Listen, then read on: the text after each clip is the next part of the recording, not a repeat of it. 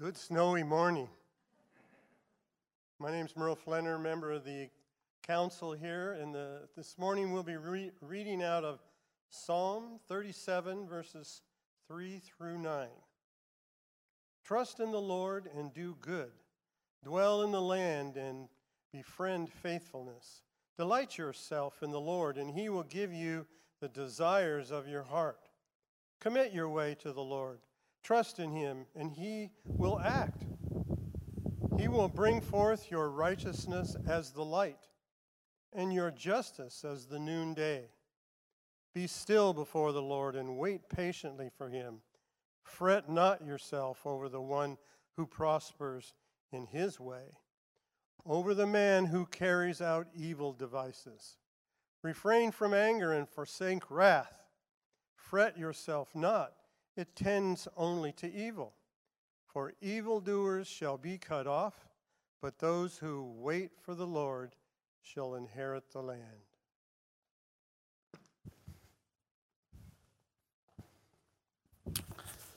All right, thank you, Merle. You guys can take a seat. Make sure I'm working. You got me loud enough there? There we go.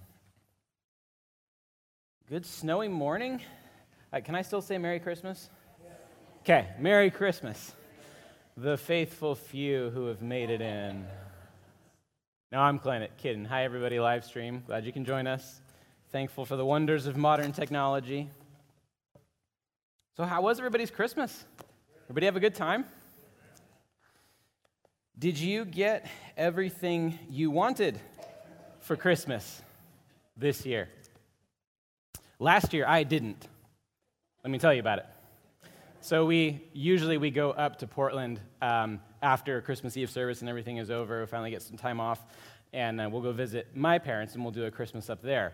And, you know, as it goes with the parents, you always get the best presents from the parents. And there was this thing that I was really, really wanting that year, and I was sure, my parents were going to get it for me, or maybe they were going to go in together with some of my other siblings and get it. And so we're opening the presents, and it's one of those things that it would be kind of weird and hard to wrap, so I'm expecting it to be like hidden in the closet, So we're getting through all the gifts. Oh, that's nice. Oh, that's nice. Oh, that's nice. And then I hear those amazing words. Oh, wait, there's one more present. I'm thinking, this is it. Yes, this is it. And they come out with this massive black toolbox, which is not what I wanted. And the funny thing is that I have used that toolbox. It's a big ratchet set with some other Allen wrenches and stuff in it. I have used that toolbox more than I think anything in my garage. Like in the last year, I swear I've opened that toolbox every single week for something.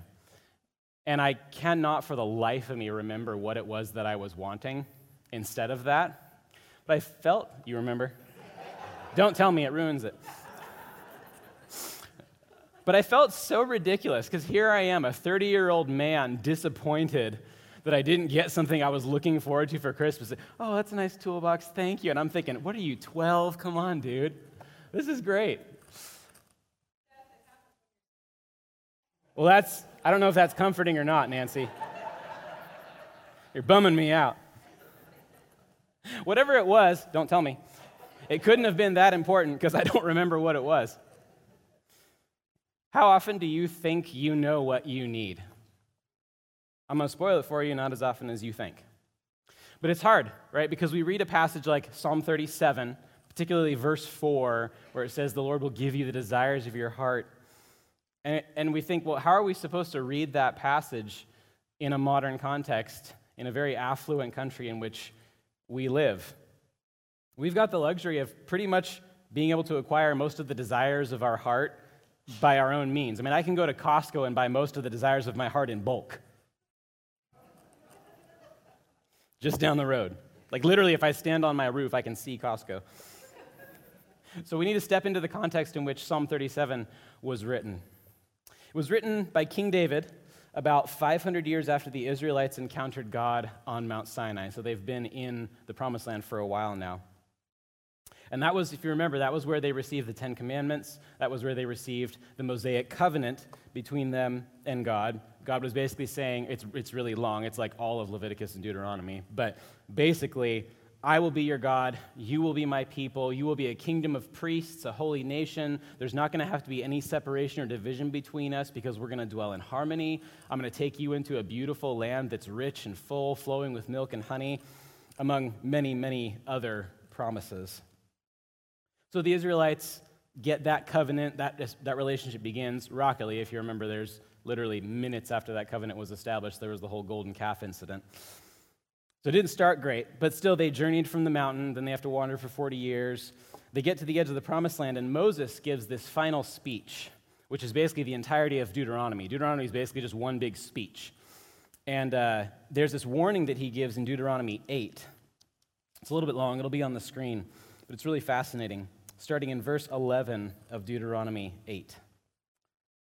Take care lest you forget the Lord your God by not keeping his commandments and his rules and his statutes, which I command you today. Lest when you have eaten and are full, and have built good houses and live in them, and when your herds and flocks multiply, and your silver and gold is multiplied, and all that you have is multiplied, then your heart be lifted up, and you forget the Lord your God, who brought you out of the land of Egypt, out of the house of slavery, who led you through the great and terrifying wilderness with its fiery serpents and scorpions and thirsty ground where there was no water, who brought you water out of the flinty rock, who fed you in the wilderness with manna that your fathers did not know, that he might humble you and test you to do good in the end. Beware lest you say in your heart, my power and the might of my hand have gotten me this wealth. You shall remember the Lord your God, for it is he who gives you power to get wealth, that he may confirm his covenant that he swore to your fathers, as it is this day. And if you forget the Lord your God and go after other gods and serve them and worship them, I solemnly warn you today that you shall surely perish. Like the nations that the Lord makes to perish before you, so shall you perish, because you would not obey the voice of the Lord your God. And then at the end of Deuteronomy, in chapter 32, Moses teaches them a song.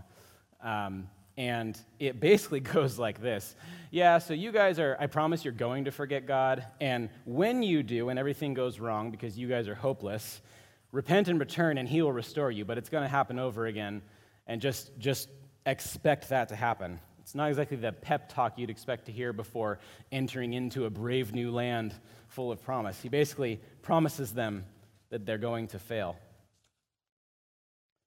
So, fast forward 500 years, you've got the books of the Samuel, 1st and 2nd Kings, 1st and 2nd Chronicles, and then you've also got Judges, and all these different books are documenting the ways in which Israel failed to fully drive the people out of the land, to claim the promises, to obey God.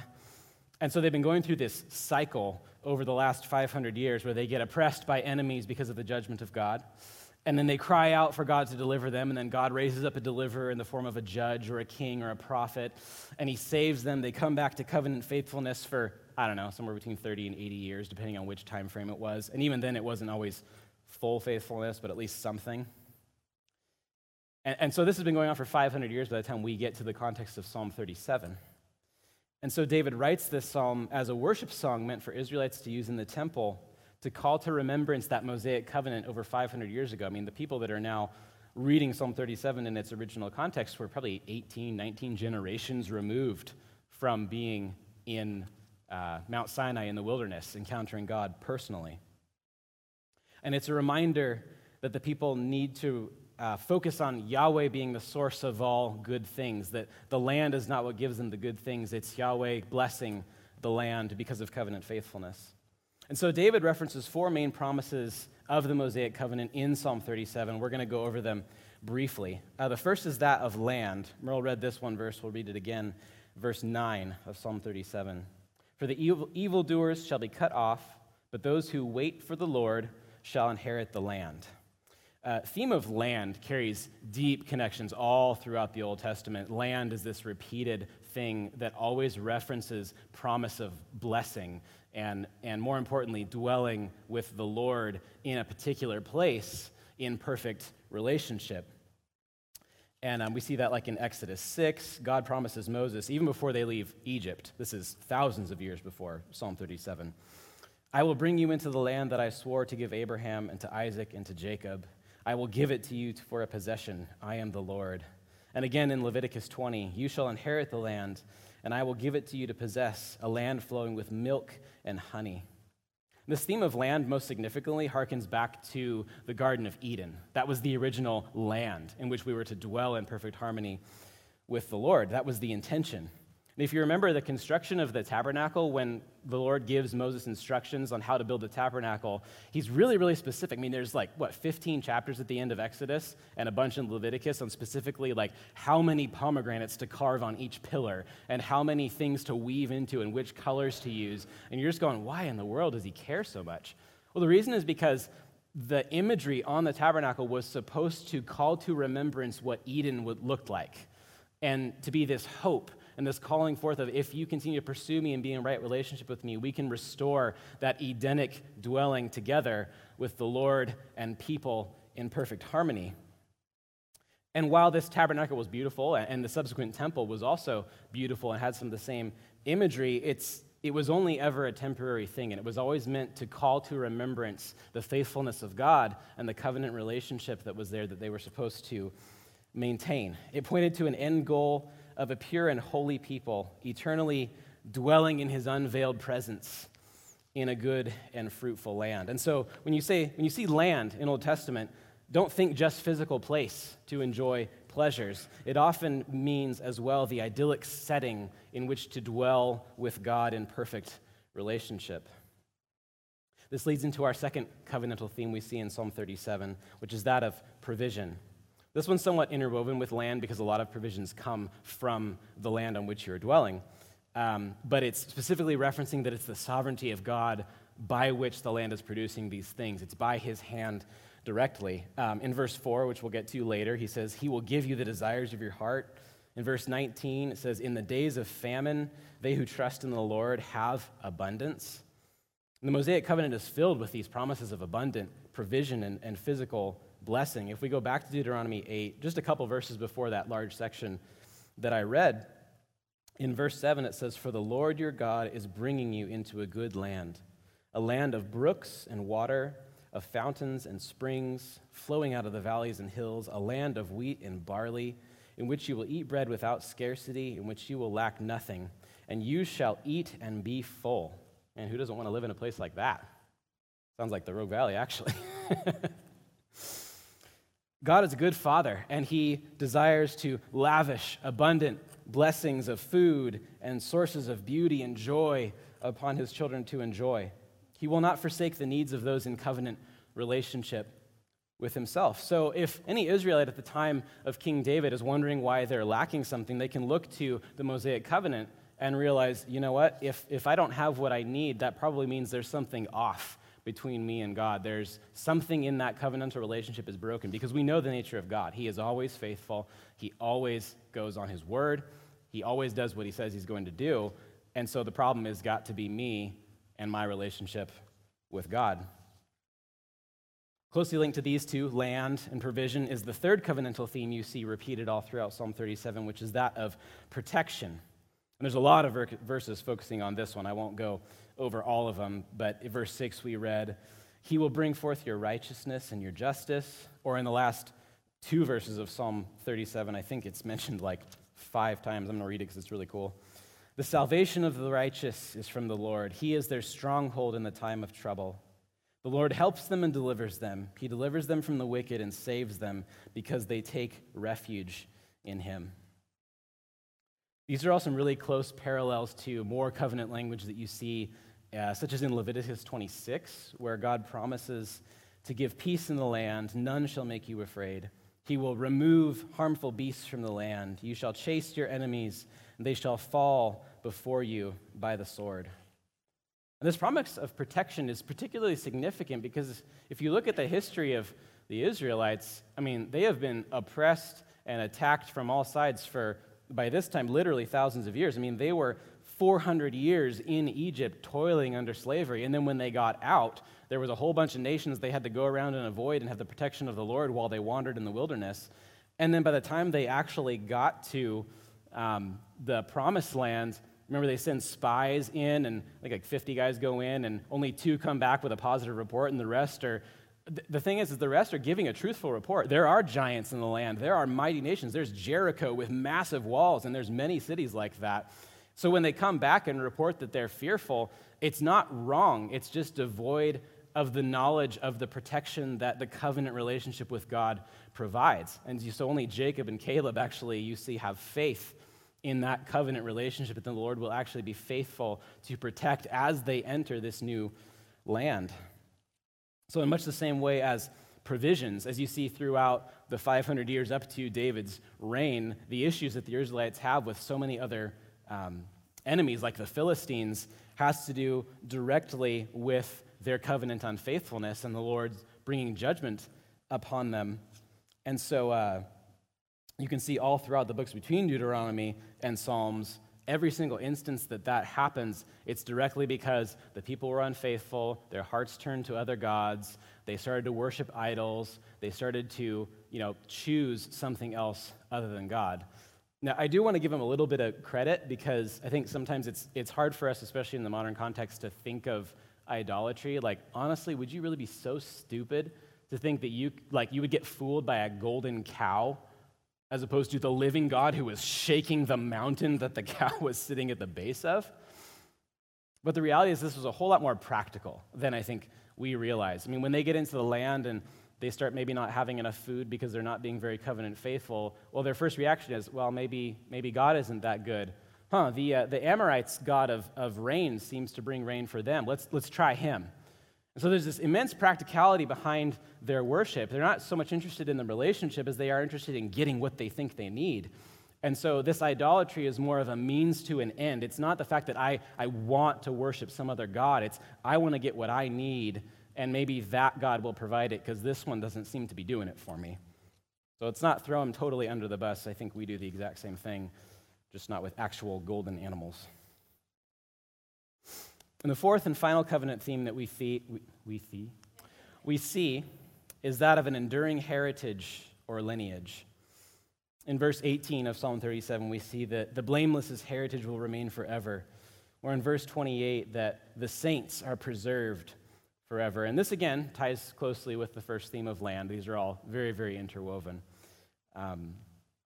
But that it's this eternal inheritance. That's what Eden is supposed to be, this place where generation after generation after generation of people dwell in perfect harmony with God. And God promises that the fruit of their wombs will be prosperous, their children will flourish and multiply, and they will continue to participate in covenant relationship forever. Back in Deuteronomy again, in chapter 30, verse 5, we read this. And the Lord your God will bring you into the land that your fathers possessed, that you may possess it, and he will make you more prosperous and numerous than your fathers. And the Lord your God will circumcise your hearts and the heart of your offspring. Those of you who are grandparents, is there anything you could want more in life or that would bring more peace to your soul than seeing your grandchildren prosper and flourish in the Lord, but also materially, that they are provided for and that the namesake will continue, the lineage will continue? The Mosaic covenant is the greatest inheritance that any parent could leave for any child. You're leaving them in the hands of the Almighty God who is good and faithful.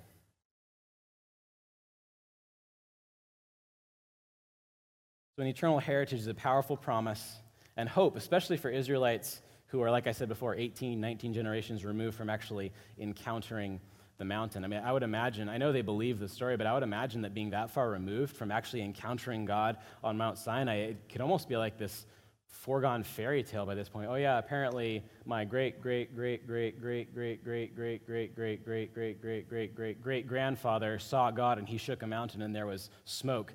But I imagine after that much time, just the impact of that would have lessened by then.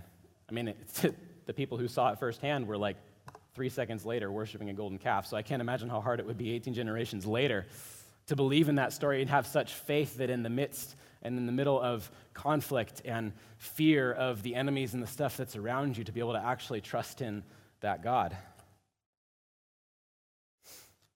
David wrote Psalm 37, you'll remember, after Israel had already received the land. They had already experienced God's blessing and protection and provision. They already have, like I said, 18 generations of heritage of somewhat faithfully following the Lord, but people continue to turn back, and another generation turns to the Lord, and it seems he continues to be proving himself faithful. They had everything they wanted, and yet they were still led astray. And I think this is a potent reminder that though all these things are nice, land, provision, protection, heritage, they're not ultimate things. The end goal was always to dwell in the presence of God forever in relationship, not simply having that day's fleeting needs met. And this is why Psalm 37:4, which is one you're probably all familiar with, is likely one of the most abused and misused verses in possibly all of the Psalms. I mean, the fact that the Lord will give you the desires of your heart if you delight in him, it sounds enticing, but that it isn't the keys to a cosmic vending machine where I can just delight in the Lord and then take my pick. D3, happy life. Okay. There's a lot of gospel and prosperity preachers out there that will tell you that that's how that works, but it's not. But it also doesn't mean, and I've heard this taught from other well-meaning pastors in the past, that the Lord will take away your old desires and give you new desires, as if you're just this vessel to be manipulated and messed with. Now, hear me out. This may be true on occasion. I have definitely heard stories of people who have had certain sins or certain desires taken away the moment they were saved, and something does radically change. But that's not the experience for most of us. And that's not something I would say people can expect when they become a Christian, when they start following Jesus. And I know for myself, I've had to wrestle with some guilt and some shame over that, because I used to believe that. Like, if I'm truly a Christian, why am I not instantly changed? Why do I still desire that thing? I even as a young kid, I knew I was a Christian, but I still desired to sin. I still desired to do things that I shouldn't.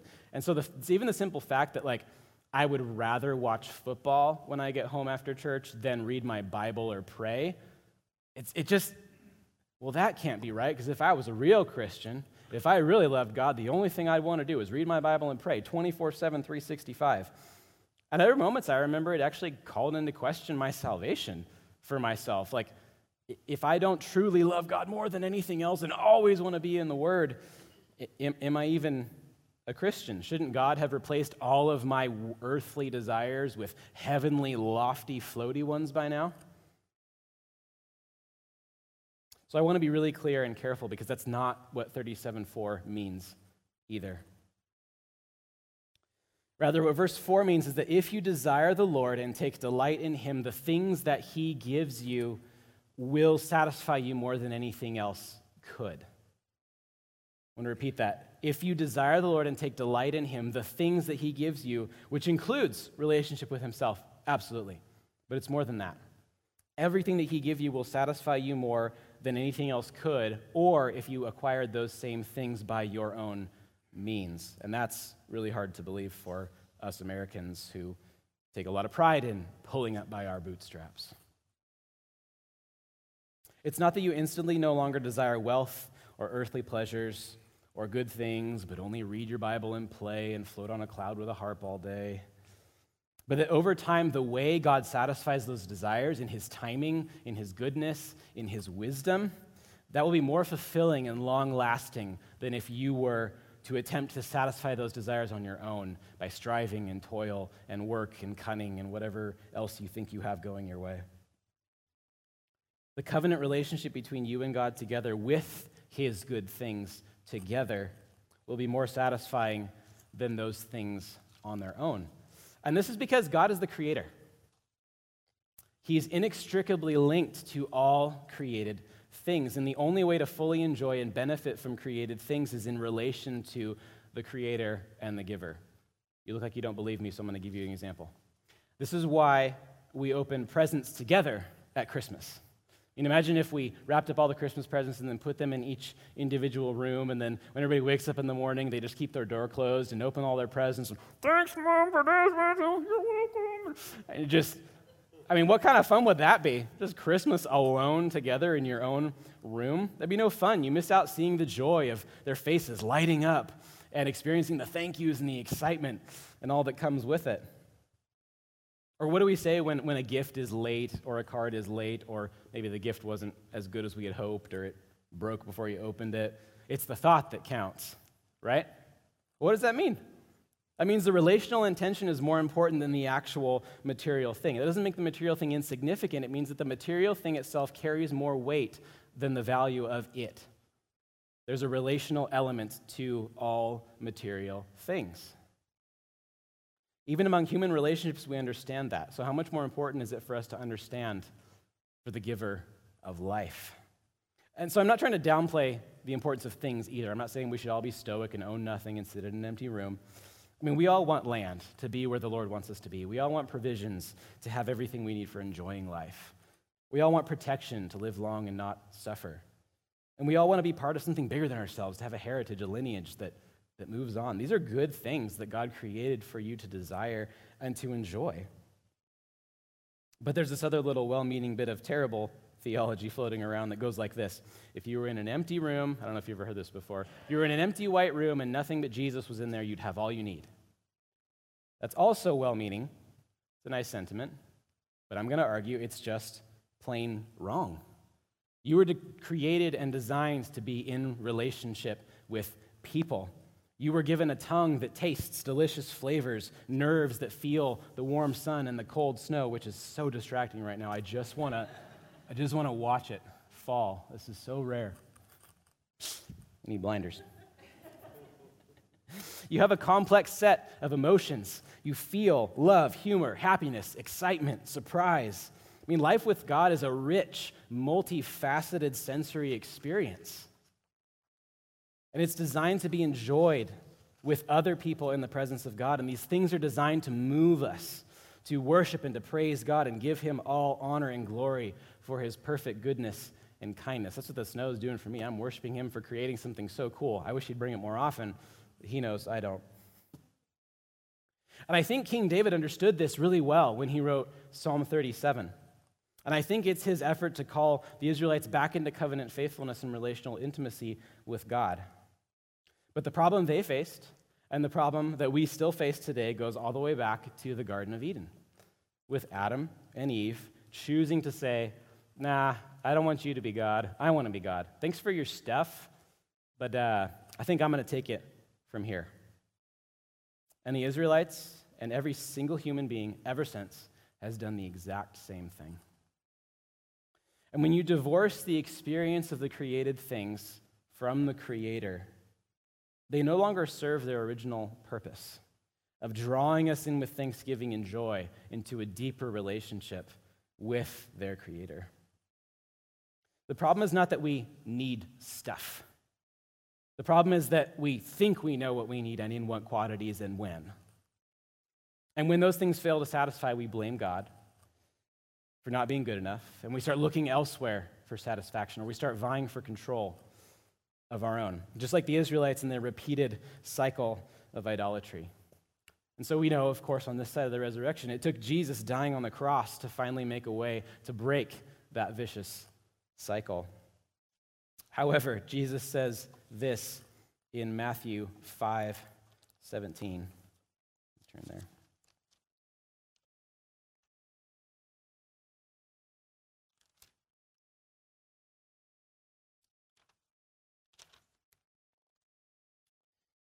Matthew 5, starting in verse 17.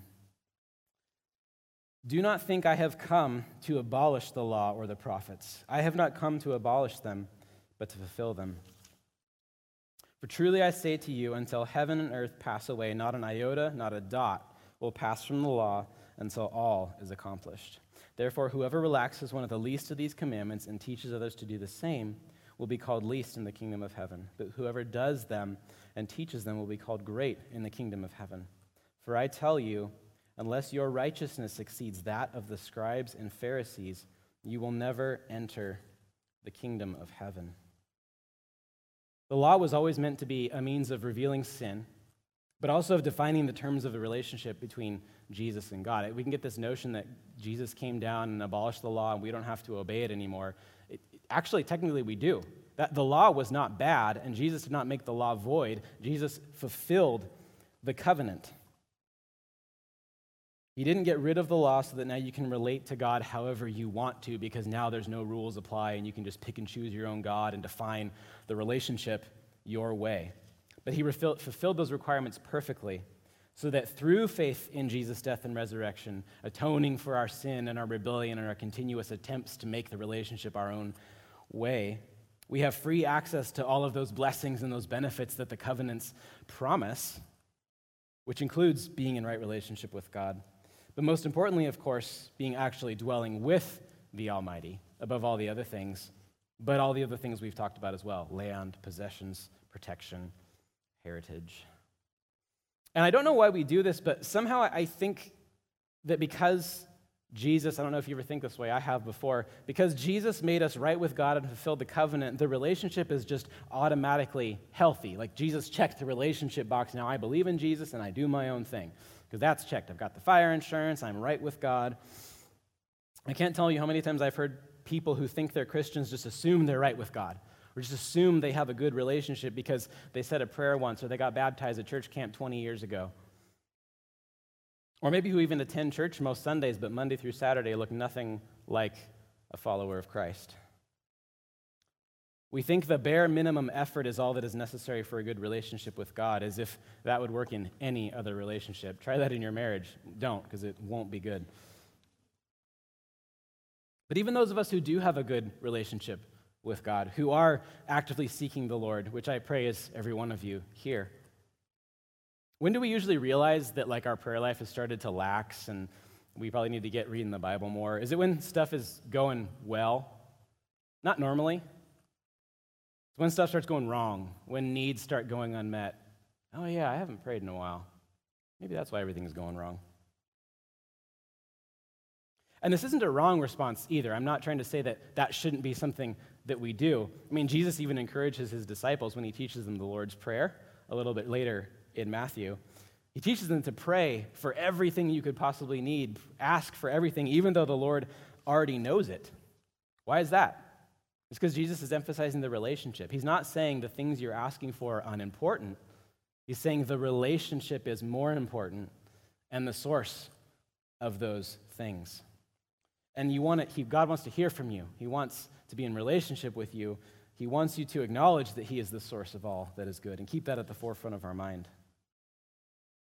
But I find particularly for those of us who live in a well-off, affluent nation like America, where most of our needs are met by our own paychecks, it becomes so easy to lose sight of the fact that everything in our life is a gift from God, provided directly by his hand. And I think we're actually missing out on the most satisfying part of experiencing those good gifts, which is loving, knowing, and being loved by the living God, our Heavenly Father. And it causes us to work and to strive and to toil for these things instead of just resting at peace, knowing that God of the universe loves us and will provide everything that we need by his good pleasure and his wisdom. I want to wrap up in Matthew 6. We'll read a couple different versions of it. It'll be up on the screen. Matthew 6:31 through 33. Therefore, do not be anxious, saying, what shall we eat, or what shall we drink, or what shall we wear? For the Gentiles seek after all these things, and your heavenly Father knows that you need them all. But seek first the kingdom of God and his righteousness, and all these things will be added to you. I really like the wording of the NLT, so I had that version put up here as well. These things dominate the thoughts of the unbelievers. That's really true for me. That word dominate, I found that to be true. You just get obsessed with something, and your every waking moment is just dwelling, how can I get more of that thing? How can I acquire more of that thing? How can I spend more time doing that thing? But your heavenly Father already knows all your needs. Seek the kingdom of God above all else and live righteously, and he will give you everything you need. Unbelievers wear themselves out trying to gain and acquire, and it all ends up being useless toil. Solomon says, I think it's in Ecclesiastes, it's meaningless for somebody to work their whole life and then die, and all of their possessions and their wealth gets given to another who didn't work for it and then squanders it away. But believers in Christ trust that God knows what you need, when you need it, how much you need it, and when you can go without. And that's really hard for us to give up. So New Year's Eve is coming this Friday. And I don't know if you're a person who likes to make resolutions or not. I used to, and then I got so tired of not keeping them up that I thought, well, if I don't make a resolution, I don't fail. I don't really know if that's a good way to go about it, but I want to ask you, if you are one of those people that likes to make resolutions, what kind of man or woman are you going to be in this coming year? It seems a lot of resolutions tend to be about self-help or personal improvement or all these other ways that you can make yourself a better person. But the end result always seems to be, I can be a better person so that I can acquire more of those things that we listed. There's always this like ulterior motive of a payoff for me. Are you going to be one who trusts in yourself, wearing yourself out by your thoughts, dominated by the things you think you need? Or are you going to be one who understands that seeking God first will provide everything? Let's be a people of God whose relationship with Him isn't reactionary or circumstantial. I think there's two key ways that we can do that. First, we need to surrender the need to have control. And that's something we do over and over and over and over again. I don't think you're ever going to stop surrendering control until Jesus finally comes back or He takes you home. It's good to get into the habit of doing that. That's part of what repenting is. Repenting is saying, Lord, I chose my own way, and that was wrong. Your way is best. Will you forgive me? The second thing we can do is just enjoy everything that the Lord has given you. Let's not be stoic. I know I can tend to be that way, a little bit of a downer in some things, and like, oh, I have a good thing, I bet a bad thing's coming, the other shoe's going to drop, and or I shouldn't enjoy this too much because what if it makes me want the thing more than the Lord? Some of you need to chill out, like myself. However, those things and the enjoyment of it does need to fuel thanksgiving, not greed. And that's a good litmus test. Does this thing that I am enjoying cause me to worship the Lord, or calls me to look inward to find ways to get more of that thing? Let's be people that are surrendered to the Lord and people that are constantly thankful. Will you join me as we pray? Lord, thank you that a worship song written thousands of years ago is still applicable to our hearts today. Thank you, Lord, that you are the giver of good gifts and that we have been created to enjoy those things with you, alongside you. Pray that as we come out of one of the most materialistic seasons of the entire year, you would remind our hearts of the goodness of being in relationship with you, that you would make it clear to us every day that every waking breath, every moment that we are alive is because of your good hand. Help us not forget that. Take things away from us if need be in order that we would remember that. But also help us to rest in Christ, knowing that we don't have to strive after these things. We don't have to work hard to gain these things by our own blood, sweat, and tears because you are a good provider. Help us to have faith in that, to trust in that, to know that what you give is good, the amount you give is good, and when you give is good, that your wisdom is perfect. In your name we pray. Amen. Will you stand with me as we close with a song?